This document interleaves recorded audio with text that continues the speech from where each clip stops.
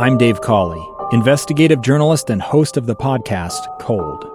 In October of 1985, a woman named Sheree Warren left work at a busy Salt Lake City office to meet her estranged husband at a downtown auto dealership. She never made it home. Sheree's car surfaced weeks later in Las Vegas. In the parking lot of a hotel casino. No one knows how it got there. Strange. It was strange. Both Sheree's estranged husband and her boyfriend raised suspicion for investigators. I kind of thought that he might have done something. But no arrests were ever made.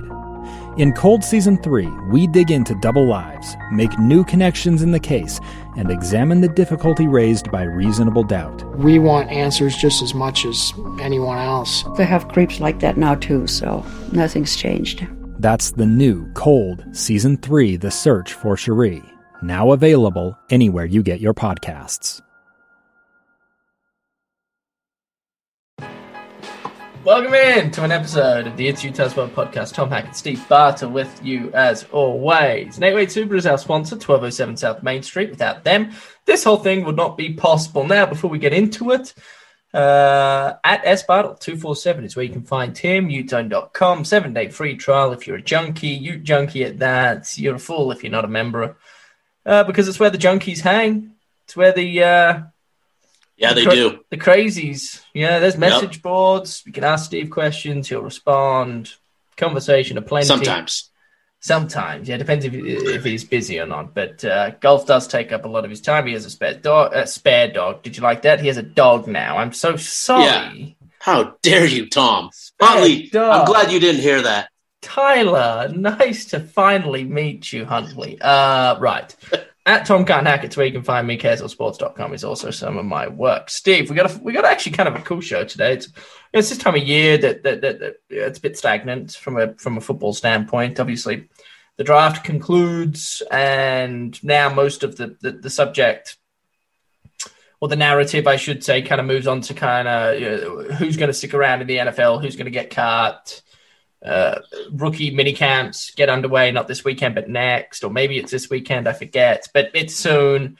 College football, it's all pretty stagnant at the minute, and then towards the end of summer, it starts to pick up again because fall camp's just around the corner, the health of players, etc., etc., etc. But for now, this is kind of like, I guess if you were to go on a vacation, Steve, this is probably the time to do that if you work in the industry. Love vacations. If you work in the industry, this is a good time to go on a vacation. I'm sure your boss will allow and understand that there is no better time year-round than right now. So it also means we can have a bit of fun on the podcast. And we will talk draft, but let's start with, I guess, the breaking news from earlier this week that Mark Harlan dropped, and that is Wisconsin. Home and what do they call that now? Home and home? Is that what they call these now? Yeah. Home and home. Oh yeah. Even though it feels like it home and home series should be home and away series. Anyway, I digress. Steve, what we're waiting? What, a decade? How long are we waiting for the first one? Oh no. It clicked in my head what you said, home and away. Yeah, it should be called a home and away series, but home and home doesn't make any sense. I think, Utah and Wisconsin are going to kick off. What is it? I think September. I think they've got like the day down, but they kick off in Madison, Wisconsin. So it'll be a road trip in 2028. And then Wisconsin will return to Salt Lake City for Utah's home game in 2033. So, I'm going to be, how old am I? I'm 32. Carry the 8 minus that. 7 years. And, so you're going to be 38, 39. 39 in 2028. How old will I be in 2033? Well, that's 43. I'll be 43. Yeah. Wow. Scary. Holy cow. Right? That's math, right? I think math works. They say not to do math on air, but we did. Sorry. That's crazy. So I want to play a game, and we'll go into it. And I'll let you, Steve, think about it. But I'd also like for our listeners, and although this isn't a radio show and you can't call in live, you can at least ponder the thought why we why we divert conversation to another topic before getting back to that. But 7 years from now, who will be the head coach of the Utah football team? I think that's an interesting question to talk about. And that's going to be most of the subject on today's podcast.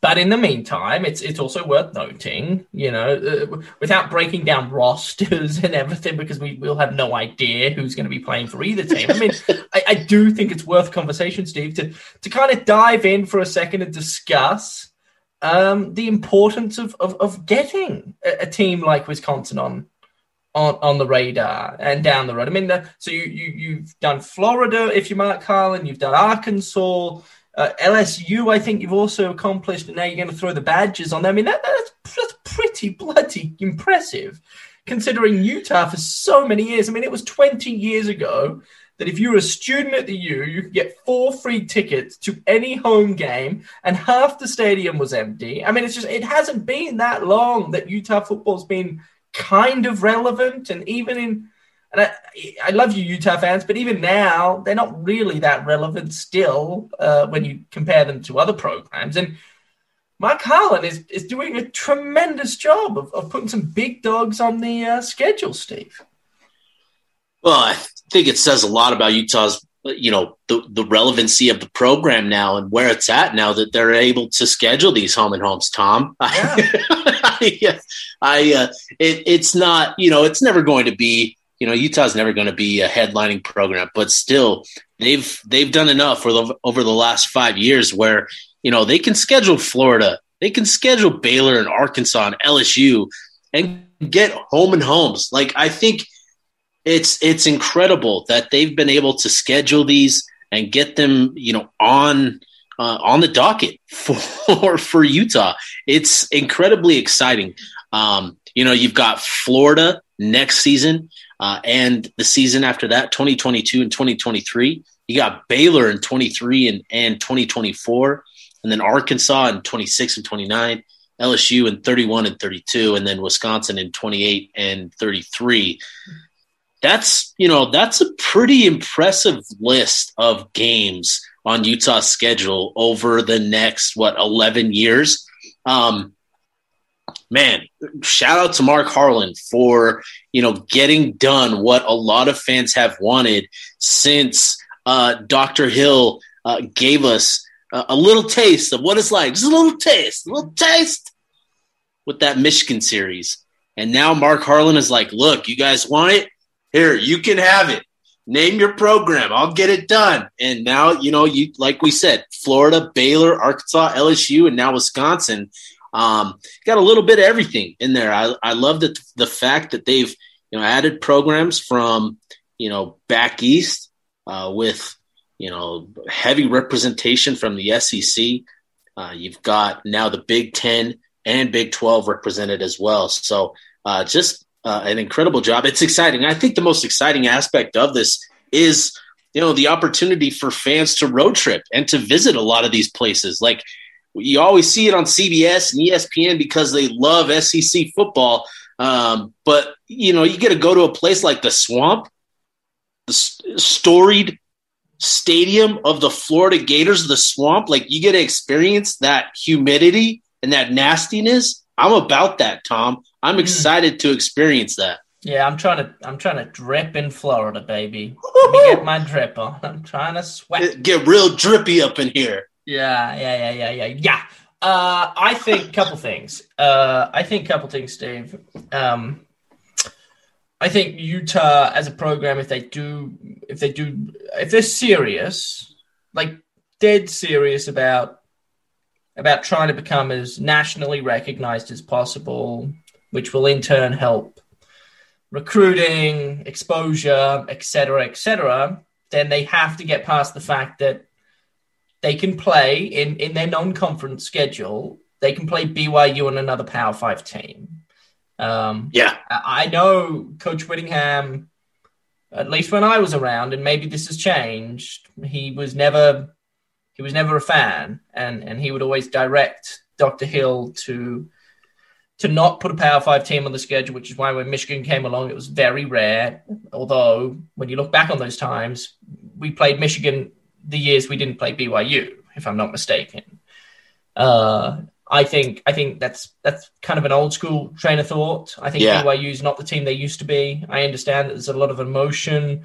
There's a lot of built up energy that goes into the BYU game, but I think you also have to realize that the rivalry just isn't what it was back in the day because BYU is not as good. And I'm sorry to BYU fans if you listen to this podcast, but it's just the truth. Utah's excelled. The Pac-12's helped that. Keep going, Tom. For a few years, the grass wasn't greener for Utah when they joined the Pac-12. Trust me, I experienced it firsthand. That was hard. It was hard going. Now we're at a point where Utah, under Carl Whittingham, will more than likely compete for the Pac-12 South title year in and year out, regardless of how young or lack of experience their roster may be. I think that's the truth. And I think BYU fans deep down know that. But I also think that if Carl Whittingham hasn't changed the way he's thought of the non-conference schedule, then I think he's wrong. And I think he needs to adapt and realize that you can have BYU, you can also have a Power 5 team, and it will benefit your program. Assuming obviously you win, that obviously helps. But yeah, I think we're at a point now where that can happen, which is good. Because I mean, like, if you think about it, last year, and I know this didn't happen, but my God, I shouldn't say the G word. My gosh, Oregon were going to host. Sorry, that kind of threw me for a minute. I'm in Australia all of a sudden. I got to be more respectful. I'm so sorry. Oregon was going to host Ohio State, Steve. Yeah, that's cool. Like that's the sort of stuff that fans want to see, and that ESPN, CBS, ABC, NBC, all of the big markets that millions of people watch on the daily. I mean, that's the sort of stuff they talk about. And if Utah wants to be involved, then they're going to have to go out. And they have. And I think that's great. I think that's awesome. Mark Allen's done a tremendous job. It's really, really cool that they've been able to go out and get teams like they have, I think. And that's cool. Anything else you want to add, Steve, before we go on to the head coach? Completely agree with you, Tom. I think it's, you talked about the Oregon-Ohio State game. I think Washington had Michigan on the schedule. That's right. ASU played Michigan State 2 years ago. And so I think, it's these types of games that not only will help Utah's program, but the perception around the Pac-12 conference in general. And I think Utah is one of the top teams in the Pac-12, and they're starting to schedule like it, which is exciting. And, you look at the roster, and we do this all the time at UTZone, looking at the talent, the recruiting rankings, which obviously it's objective, in how we view talent. But you just look at it, and Utah's improved just in every facet, nearly at every position in terms of the talent that they've recruited into the program. You see it just over time gradually get better and better. And so, it's pretty cool that they're starting to, schedule these teams that, we'll get an opportunity to start seeing how Utah, where Utah really stacks up as a program starting next season, with the Florida Gators. It's incredibly exciting. And, just awesome to see it. Yeah, you can tell the energy from the fan base has also kind of risen since the announcement of Wisconsin was made. I think something else that I always try and bring up when we talk non-conference, Steve, is schedule teams where you recruit. Either way so I think you can take it two ways, right? Because people would then go, well, what about Wisconsin? So you either have to schedule a team that's a big enough name that'll attract national attention, or you schedule teams that are within kind of the main recruiting hubs. And I don't know if many recruits in Wisconsin, or I don't know if many assistant coaches at Utah really know much about the Wisconsin high school football. But that's a game that'll probably attract national entities to talk about. So I think it's one of and if you can do both like Florida, then awesome. Yeah. Well, and it's not just the areas that you recruit; it's the teams that you compete against, right? And Utah is starting to compete with Wisconsin for kids out of Texas and in the Midwest. Utah's been recruiting against Baylor for years, recruiting against Arkansas and Florida, and now with Chad Bumpus, in the building and his ties to the South, like Utah's going to be, competing with Florida for a handful more of kids every year. So, it's not just the territories, the areas, but it's the programs that you compete against as well, which is why these games are so important. Yeah, no, that's a tremendous point, Steve. I didn't even really think about that, to be fair. But if you're a kid, high school kid, got an offer from Wisconsin, you got an offer from Utah beats Wisconsin in Madison. You go, well, you got the bragging rights. Bragging rights. Why am I going to Wisconsin, man? I want to win. Yeah, trying to win. Yeah. You get the bragging rights. So that's fine. That's good. That's a good point. All right. I feel like we're going to spend a reasonable time on this next subject. And hopefully our listeners who were teased about it earlier have had a chance to think. So just scream as loud as you can right now. Hopefully we'll hear you. We can pick up on it. But Steve, I want to, I guess, preface this conversation because I imagine this will be the subject that I write a piece on KSLSports.com. And I don't want to offend anybody because I often do that these days. I'm a very offensive human, and I mean every bit of my offense, and I hope everybody hates me all the time. Now, no apologies. I don't want people to think that we are slighting Kyle Whittingham here because we're not. We're just going to assume he's retired. Because 7 years from now, I mean, the old man will have a walking stick, for crying out loud, and I say that in the most loving way. Steve will be 68. He'll be 68, but he won't need a cane. He could be 102. He wouldn't need a cane. I tease, but in all seriousness, he may still be there. I really hope he's not for his own mental health. I hope he's gone. Go travel the world, you old man. You have so much money. Just live. Go ride your motorcycle, man. Go golf and motorcycle ride. No, live. You've never lived. You've always just coached, and I get it. You're passionate about it, but gosh, there's more to life than coaching. I'm sorry to break that news, but anyway, so yes, we're gonna assume that he's not there. We're gonna assume he's retired, that Utah's won the Pac-12 championship. They've gone to the Rose Bowl. They've won the Rose Bowl, and Kyle Whittingham has decided that, you know what, I've accomplished everything that I had set out to originally. I like this scenario. 45, 50 years ago. I'm gonna travel the world, and everybody applauds. And flowers are left at the facility, even though he hasn't died, and a statue goes up, and everybody's happy. And now Utah has a new head coach. Steve, who is that new head coach? Oh my gosh, I was not ready for the question to be asked like that. I was enjoying that dream scenario, man. That was great. I was picturing the size of Kyle Whittingham's rings, I should say, when he wins them, because I mean they're going to be huge. He's going to set off metal detectors before even walking through them. Like it's going to be a ring. Yeah. Okay, but maybe without, I guess, asking you who, maybe like who are some of the candidates? Maybe we'll start there. Like some of the key candidates. There are obviously like a handful of obvious answers, right? Yeah, like Morgan Scalley. Yep. He's an obvious one. Jay Hill. I think you throw Jay in there. Kalani Sitake. Love me some Kalani. We got to appease the BYU listeners that listen to the podcast because you know they do. You know I'm a fan of old KS. He's a dude, old KS. I think he would thrive at Utah, and I've always felt that way. And I think any coach that coaches at BYU is handcuffed, and I think they know that, and I know that they can't admit that. But my word, I can tell you, Kalani would do more at Utah than he would at BYU. Anyway, so they're probably the main obvious ones. Is there anybody that we're missing? What about that Stanford defensive coordinator that's LDS? Shaw. What's his name? Not David Shaw. No. He's the let me Google it quickly. Hey, what about? I wonder if Sharif Shaw would ever be a candidate. I could get behind Sharif Shaw. I could do that. I could do that too. 7 years from now, that's a lot of growth, a lot of progress to be made as a coach. I can see it. Lance Anderson. Oh man, I wasn't even close. Lance Anderson could. I think he could be a candidate. To be honest, he's been at Stanford for years. Yeah, but David Shaw's a pretty good dude to base a football team around.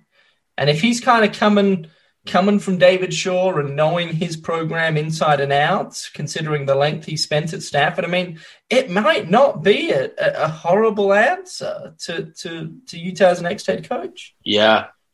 How crazy would it be for Utah to hire Andy Reid as the coach? Oh, dude. It would be the coolest thing ever. Oh, my word. BYU's dream scenario, and he comes to Utah. I would laugh. Forget about, like, you know, having like a country club membership in his contract. Like, just give him cheeseburgers, man. Just give him a country club. Just let him own an In-N-Out franchise. Oh yeah, that too. Well, he needs some ribs. Yeah, we got an R&R. Around here somewhere. We got some barbecue we can feed him. Bams. There you go. Yeah, imagine that. Andy Reid to Utah football. My goodness. The riots in Provo would be fun. Oh, dude, I'd be down there in a heartbeat, egging them on. Here's one for you. What about Dan Mullen? I would love to see it. I would love to see it. But he's in the SEC, man. Hold on. 7 years from now, there's a good chance he's not at Florida. Oh, that's a good point. We are talking 7 years from now. 7 years from now, there's a good chance he's not at Florida. And I could see it. I like Dan Mullen. What if Dan Mullen throw him on places? There? Wow. Yeah, I like that. Would Brian Johnson return? I was just going to say the same thing. I think he might. I think he would. Why wouldn't he? I mean, his wife's from here. Yeah. So I'm sure she would be more than keen to come back. Mm. Oh, whoa. Who's going to be the coach at Utah State in 7 years? I think that's the question we need to be asking ourselves. Utah State. So here's the thing. Before the whole scandal came down with scandal's the wrong word. Well, who's the coach that so there was bloody Anderson, and then who was before him that went to Texas Tech again? Matt Wells. So Matt Wells, he was kind of on thin ice the year Jordan Love actually did a few good things, and then he got the job at Texas Tech, and then Jordan Love came back and stunk it up under Anderson. And anyway, the year before they actually were okay, so it would have been the last year of Matt Wells' career at Utah State. I heard rumblings that if that season didn't go to plan and they didn't make a bowl game or something, that Brian Johnson was on the radar to take over as the head coach of Utah State. Now, obviously that didn't happen. So either the news I heard was just wrong, or they were interested. It's just they decided that Gary Anderson was the better man for the job, considering the boosters basically threatened the administration, saying if you hire anybody else but Gary, we won't spend money. So I don't know, but interesting. I think nonetheless that even if there's no truth to it, we'll never know that. But somebody did tell me that he was good, that he was being considered. So maybe Brian Johnson would still be a candidate for Utah State, I guess. Yeah. Interesting. So, that's interesting. Does Alex Smith coach now? No way. No. He's done. Yeah, I think he said it pretty emphatically. He has no desire to coach. None. Not him. No. So I understand why he would say that, but I don't believe he'll feel that way forever. And yeah, I was just about to say, we are talking 7 years from now. So these are things that we have to consider. You never know what could happen, what could click. Maybe, he's growing up with his son, he's coaching football, little peewee league, and he falls in love with it. And he's like, I could be a head coach of the University of Utah football program. Maybe that happens in the next 7 years. Alex Smith, to me, is the sort of guy that if Carl Whittingham does retire in 5 years' time and Alex Smith has not gotten into coaching, he's the sort of guy that's had the sort of experience for such a long time where you go, I don't care that he hasn't coached yet. He's our head coach. How much? He's Alex Smith. Yeah, like Oh, sorry, you weren't a GA mopping floors for 2 years. You probably can't become a head coach then. Like, to me, that's the dumbest thing. I'm sorry, but seriously, coaches are so. I've had conversations with Jay Hill over the years, and I'm like, Coach, I'm just waiting for you to get a half decent job that actually pays well, and then I'm just waiting for a phone call, and I'll be a special teams coordinator. You can pay me $250,000. And he's like, well, Tom. And of course, I say that tongue in cheek, but if it happened, I certainly would. I mean, you would take it. Yeah, I'll throw it out there. But the odds of it, he goes, well, Tom, you probably have to be a GA or something. I'm like, well, why? Like, what do you think I'm going to learn as a GA going to get you bloody Monster energy drinks every 30 minutes, you psycho? Like, get out of here. I don't need to do that. I can tell you who's a good punter, who's a good kicker. I can play them, I can develop them, and I can tell people how to tackle. And we can do drills, and it'll all be peachy, and we'll win games on special teams. But why do I have to be a GA? I'm not doing it. It's so stupid. I hate that about college football. These coaches are so stuck. And you know what I think it is, Steve? I think they're so bitter that they had to endure that themselves, that they're not willing. They're too prideful, you see, because coaches are all prideful and full of dignity. But they can't fathom the thought that the younger generation, the selfish younger millennials that are changing this world for the worse, wouldn't do the same thing. Yeah, like Shaquille O'Neal and Rudy Gobert. That's kind of the vibe I'm getting as you're talking about this. Like, Shaq's just sitting up on his chair on TNT set, complaining about Rudy and his contract, like, because he's bitter. Because Rudy's a young millennial making $1 bazillion. Yeah, I'm with you, Tom. I'm with you. Why do we have to go through this whole process of GAs and then interns, and then I don't know the ladder, the coaching ladder. What's after a GA? I couldn't tell you. Is that something you can Google? But probably we do math. Peasant, maybe peasant's the term I would use. It makes sense. I understand it, Steve, for somebody that hasn't spent time within a college football environment, because you get guys that are just football junkies that, just can't get enough of it. And they're like, I just want to coach. And I love that. I think that's awesome. If you weren't good enough to play, that doesn't mean you still can't get into coaching and be a successful coach, in my opinion. Bill Belichick never played, I don't think. So, he's the greatest coach of all time. So it just goes to show that. So in that case, then, yeah, maybe a GA. Yeah, if Alex Smith wants to coach someday, sign him as the head coach right now. Okay, you do seriously, it. Thank you. Goodness gracious. Took us 5 minutes. 5 minutes to get to that point. How did it take us so long? That was a fun journey. That was a fun journey to go on, Tom. But yeah, if Alex Smith ever wants to coach, you hire him on the spot. The man's lucky to be alive, for crying out loud. The least you can do is pay him $4 million to be the head honcho at Utah. The least you could do. So, all right, Alex Smith's the head coach. You know who he calls first? Obviously. Eric Weddle. Yeah, Fred.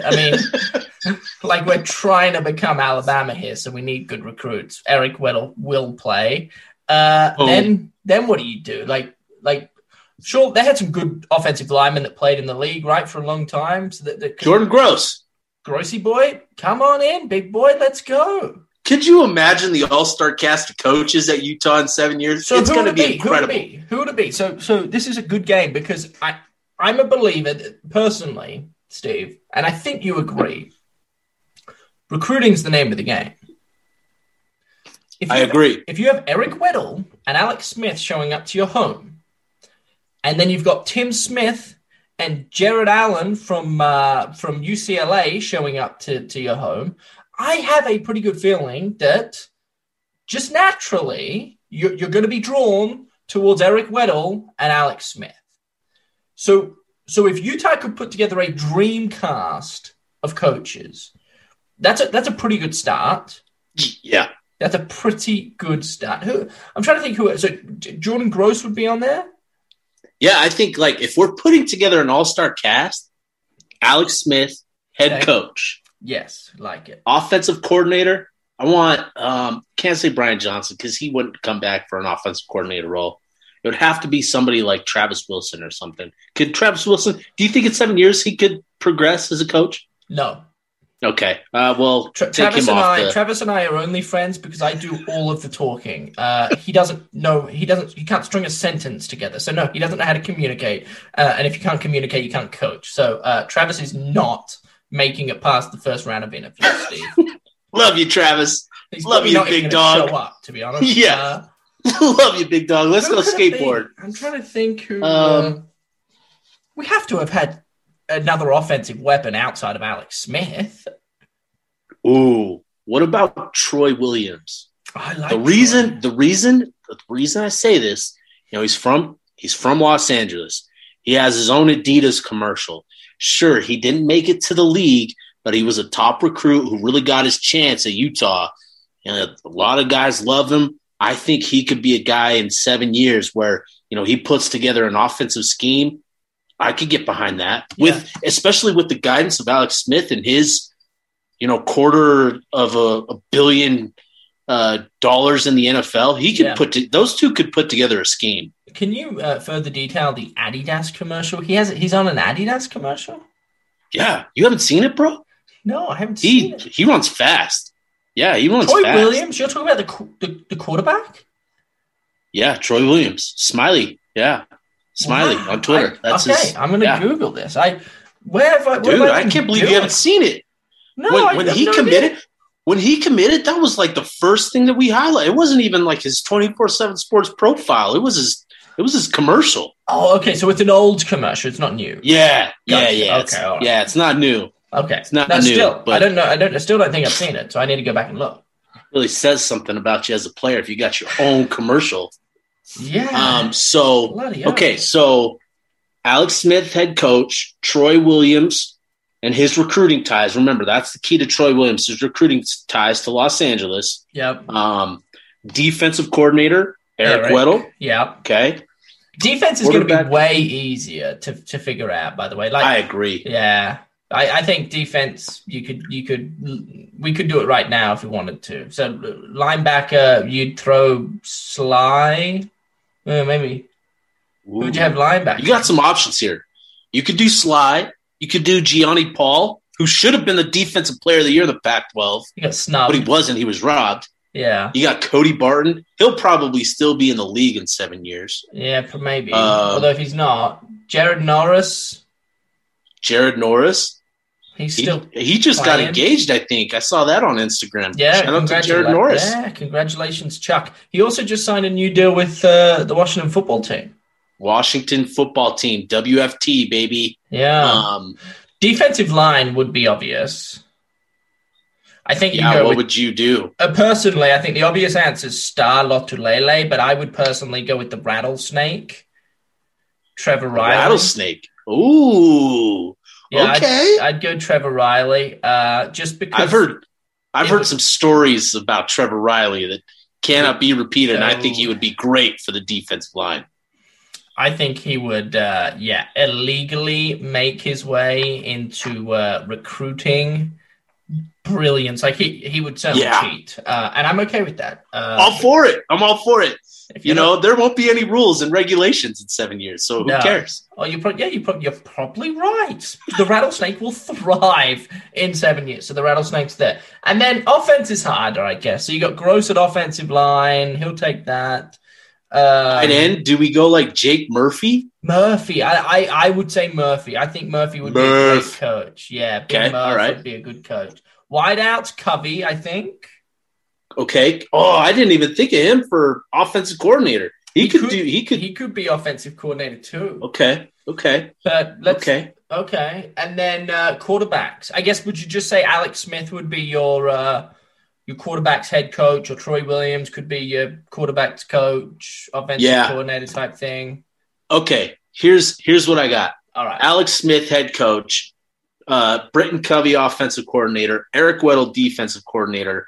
Alex Smith will coach the quarterbacks because the running backs, I'm actually going to go John White, the Wolfman. Ooh. Juan Blanco. He's got more nicknames than touchdowns in his career, bro.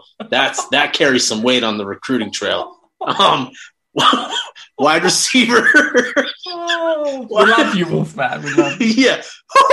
Yeah, that wasn't a very good howl. That was more of like a Pillsbury Doughboy. You sound like bloody Huntley in the background there. That was Steve, everybody. Goodness gracious. Okay, sorry. Who do you got?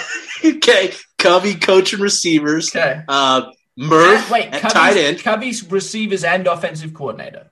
You can do that, right? Yeah. I just want to clarify. Okay. Just want to make sure he's pulling double duty, just like he does now. He's pulling double time. Murphy at tight end. Jordan Gross at left tackle. Okay. All right, not at left tackle, at offensive line coach. I was going to say, boy, I don't know if the ACLs are going to like that, but we can roll with it. In 7 years' time, the NCAA is going to be the Wild Wild West. So who knows what can happen? That's all on the offense, isn't it? We're done there? Yeah, we're done. We're done. Defense. We're done. Defense. This is where it gets fun. I love the Trevor Riley suggestion. You need a guy that's willing to do the things you need to do on the recruiting trail that don't get talked about publicly. He's in the coaching realm at the minute. He's with Utah on the tight end side with Freddie. But anyway, he's got some experience. He'll literally fight dudes for recruits. Naked. That's what I'm about. Whoa. That's what I'm about. Yeah. Linebacker. Sorry. Defensive tackle. Because that's what Utah does. They do defensive end and defensive tackle coaches because they just have so many linemen. They've got like 20 guys on the roster on the defensive line. You're going to split them up. I'm going to split them up. Yeah. I want Trevor Riley coaching D-ends. I want Star Lotulelei coaching the defensive tackles. I think Star will also be a really good name, to recruit in-state kids. Kind of quiet, but he's Star Lotulelei. Like, you're not going to say no to him. He doesn't need to talk. Yeah. He's just like, hey, I'm Star. Come play for Utah. And it's like, yes, sir. Yeah. By the way, he won't say come play for Utah. He'll say you're coming to Utah, and then the kid will have no choice because his head will be smashed in if he says no. So that's a good thing. Yeah, we like that. Trevor will be right behind him, naked, ready to go as well. Defensive lines sold. I like that. That's dangerous. Yeah, dangerous, baby. That's what I'm about. Dangerous. Linebacker, I'm actually going to go with Gianni Paul. I want some recruiting ties to Miami, to Florida, and obviously, Gianni Paul comes from the area. A lot of great recruiting ties in the state. I want Gianni Paul. There's a lot of great guys, that have played linebacker and some other regions, but I like Gianni Paul. Cornerback in 7 years, Jalen is still going to be a Pro Bowler, so he's out of the equation. Who could be my cornerbacks coach? You just do this. Oh, well, I was going to say you could do the whole thing for, you could do Weddle, cornerback, and D coordinator, but he would probably be better suited as a safety, wouldn't he? Yeah, safety D coordinator. Coach. Yeah, so safety. You could do Shaw. You could keep Shaw there. Could keep Shaw. I like Dominique Hatfield. Kind of similar. Yeah, kind of similar. Comes from, played at Crenshaw, in Los Angeles. He's a lot of kids, when I talk to him during their recruitment, following Hatfield's career, they like Domo. So I think that's kind of a guy. He's kind of the Troy Williams, the route I was trying to take with Troy Williams. I think Dominique Hatfield is that guy. So I'm going to go Domo. Okay, Domo. I was going to throw Keith McGill's name out there as well. Ooh, good one. But I think Domo. I think Domo's better communicator than Keith. I love Keith as well, but yeah, I like Domo. Okay, I like Domo. And safeties? And Eric Weddle. Okay. Eric Weddle, safety and D coordinator. Dang, dude, that's a staff, bro. That is. Can't wait to see it in Madison, Wisconsin, baby. Let's go. Very few of them will show up to work every day, but on the days that they all show up, a lot of good work will be done. It'll just be hit and miss. But you know what? When you've got staff that good, you can get away with being a little hit and miss. Wow. Okay. Well, there you go. I think that's cool. I think that's cool. Hey, before we get out of here, we should ask our listeners at SBottle247 at Tom Can't Hack it. Tag us. with your preferred coaching tree? All-star lineup. All-star lineup in 7 years' time. That'll be fun. Steve, what is it a dead period recruiting? What's the status there? Where are we at? Yeah, so NCAA is still in a dead period until June 1st, but after June 1st, everything kind of gets back to normal, obviously with certain protocols in place. But in terms of just the calendar, things return to normal. So we're going to start to see kids, taking visits unofficially and officially. Utah already has a few scheduled with some guys for next month, and so things will start to get back to normal on the recruiting trail starting next month. That's good to hear. It's been a very positive episode. There's been very little negativity, and I want to end on a positive note, Steve, and that is that there was, and I must credit westcoastcollegefootball.com or at West Coast CFB, who I'm sure many of our listeners follow, but they put this out, I believe, last week as the draft approached, or it may have been immediately after the draft. I guess it doesn't really matter. Since 2007, Utah's had the second most draft picks in the entire Pac-12, only behind Washington, who have had 24 in that same time period, and Utah didn't have a draft pick at all in this recent draft, in the 2021 NFL draft. So pretty remarkable that despite no draft picks in 2021, they're still ranked second in the Pac-12, only behind Washington in most draft picks over the last 5 drafts since 2007. And then I guess you have to think about next year's draft and the amount of Utah players that could potentially have their name called then. Utah may, depending on what Washington does, and it seems like Washington, now that Peterson's not at the helm, may not be nearly as dominant as they were when he was. And so maybe Utah can overtake Washington next year and have the most draft picks since 2017 in the entire Pac-12. That's an amazing accomplishment, Steve. Yeah, I agree. I think next year is going to be a pretty loaded draft class for Utah. We put together a list of guys that, could potentially, whether it's improve their stock or put themselves on the map. And we came up with 12 guys that we feel comfortable about potentially, hearing their name called in next year's draft. So pretty remarkable when you have so many guys that, say, I'll hold off on the draft this year, come back, for an opportunity to win it all. It really says a lot about where these guys are at. But, for their own, personal careers, like for a lot of these guys, it's going to help them in their draft stock next year. So, it's next year will be fun. But like you mentioned, so Utah is currently second in the Pac-12. They're tops in the Pac-12 South Division with 21 draft selections between 2017 and 2021. They obviously didn't have anybody enter the draft this year. So that's, in four drafts, you're leading the South Division where everybody else has had players enter and have 5 drafts, to their totals. It's pretty remarkable. And then, something that we look at all the time is, obviously star rankings and all of that. You look at that with, what is going on in the Pac-12 South. So Utah between 2014 and 2018, which is typically the recruiting classes that comprise the NFL drafts of 2017 to 2021, Utah signed 8 4- and 5-star players. And after their careers had 21 players drafted. USC, they've had 20 players drafted, but they had 72 4- and 5-star players. That's a lot of talent being wasted. That really says where Utah is nearly 3 times, their draft output compared to their 4- and 5-star, class or signees. Like, that's really remarkable. And USC is less than a third of their 4- and 5-star players being signed are being drafted. Same with UCLA. They had 49 4 and 5 star kids and only 15 players selected. So just again, it just points to how well and how good this Utah staff is at player development.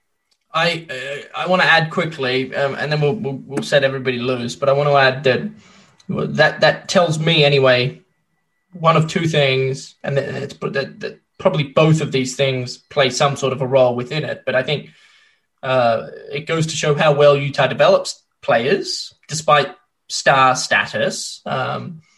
And there have been a number of examples. Nate Fakafua, who now Nate Orchard, was one of them. He was like a 2-star guy out of Highland High School. Star was like a 2-star kid out of Snow College. I mean, they've had so many of these guys that weren't sought after in high school or junior college and turned out to be perennial weapons, not only at Utah, but across the entire conference. And then, they've obviously had seriously long and prosperous NFL careers. So I think that plays a role. But I also would like, part of me, Steve, also thinks that to try and put a star rating on somebody's name at 17, 18 years of age is also incredibly difficult.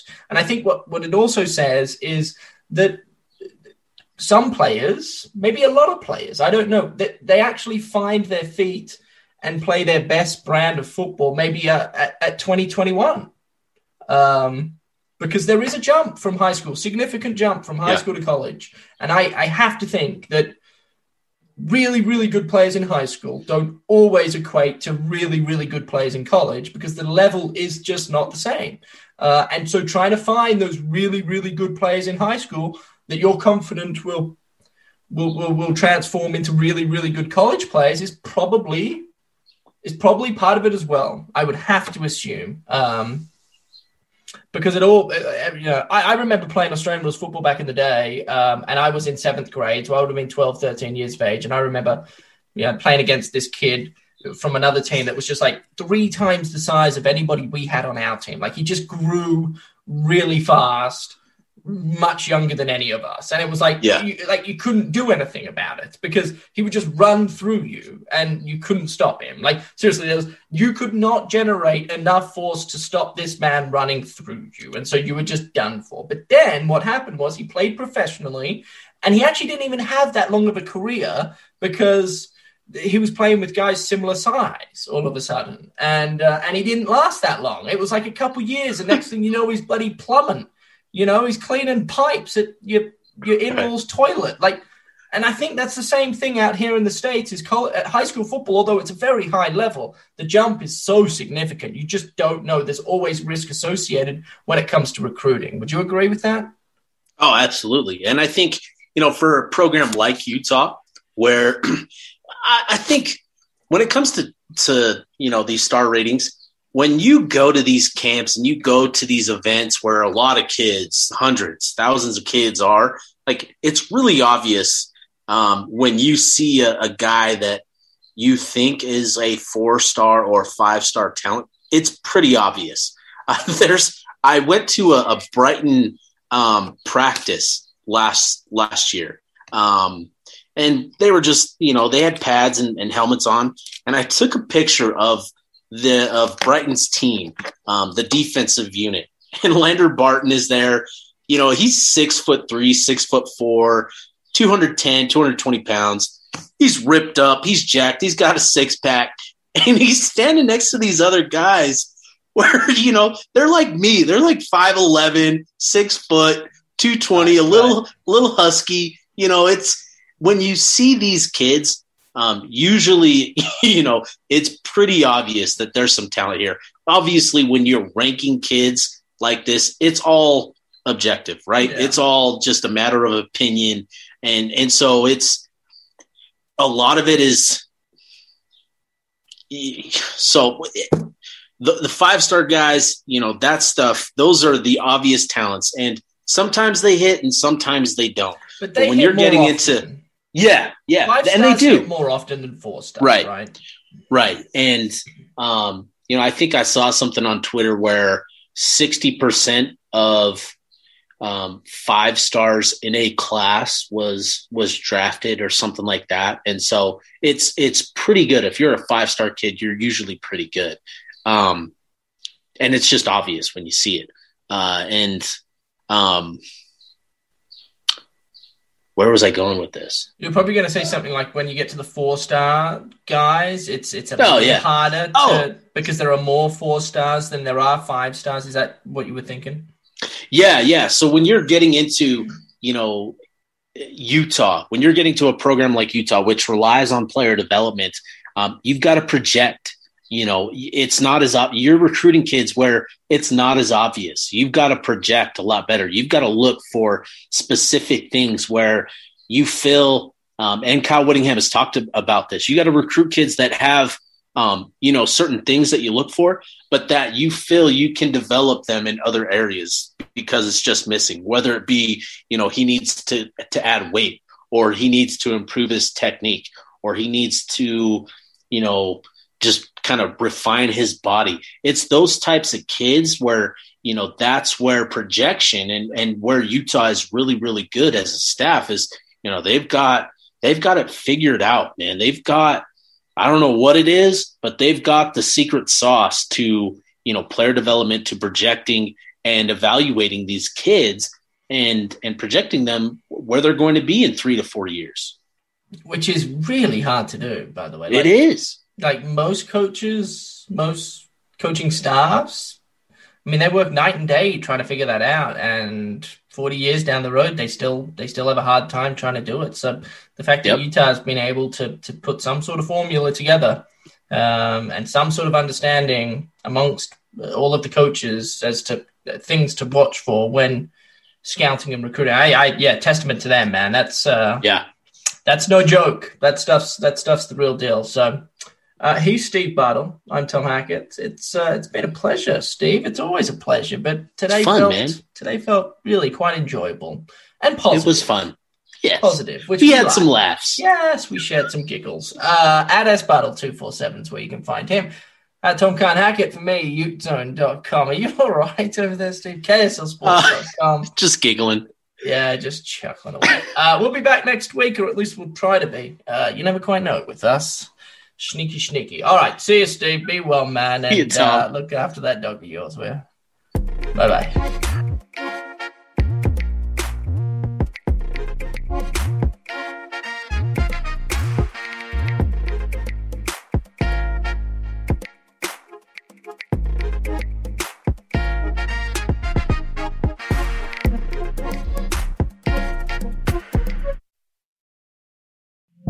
2 years ago, Americans watched in horror as a crisis unfolded at the Kabul airport. She was tear-gassed and beaten. Images of thousands desperate to escape Taliban oppression filled our news feeds. More than 80,000 Afghans made it to America. But the story didn't end there. It was very cold. There was no power, no heat. Who would help our newest neighbors? I'm Andrea Smartin. In Stranger Becomes Neighbor, you'll hear the stories of some remarkable refugees who left their homes and their dreams behind, only to start over from zero. Their only possession was 3 blankets. And you'll meet Americans who stepped up to help them. You want me to come when you deliver your baby. What can one person do in the face of an international disaster decades in the making? That's Stranger Becomes Neighbor.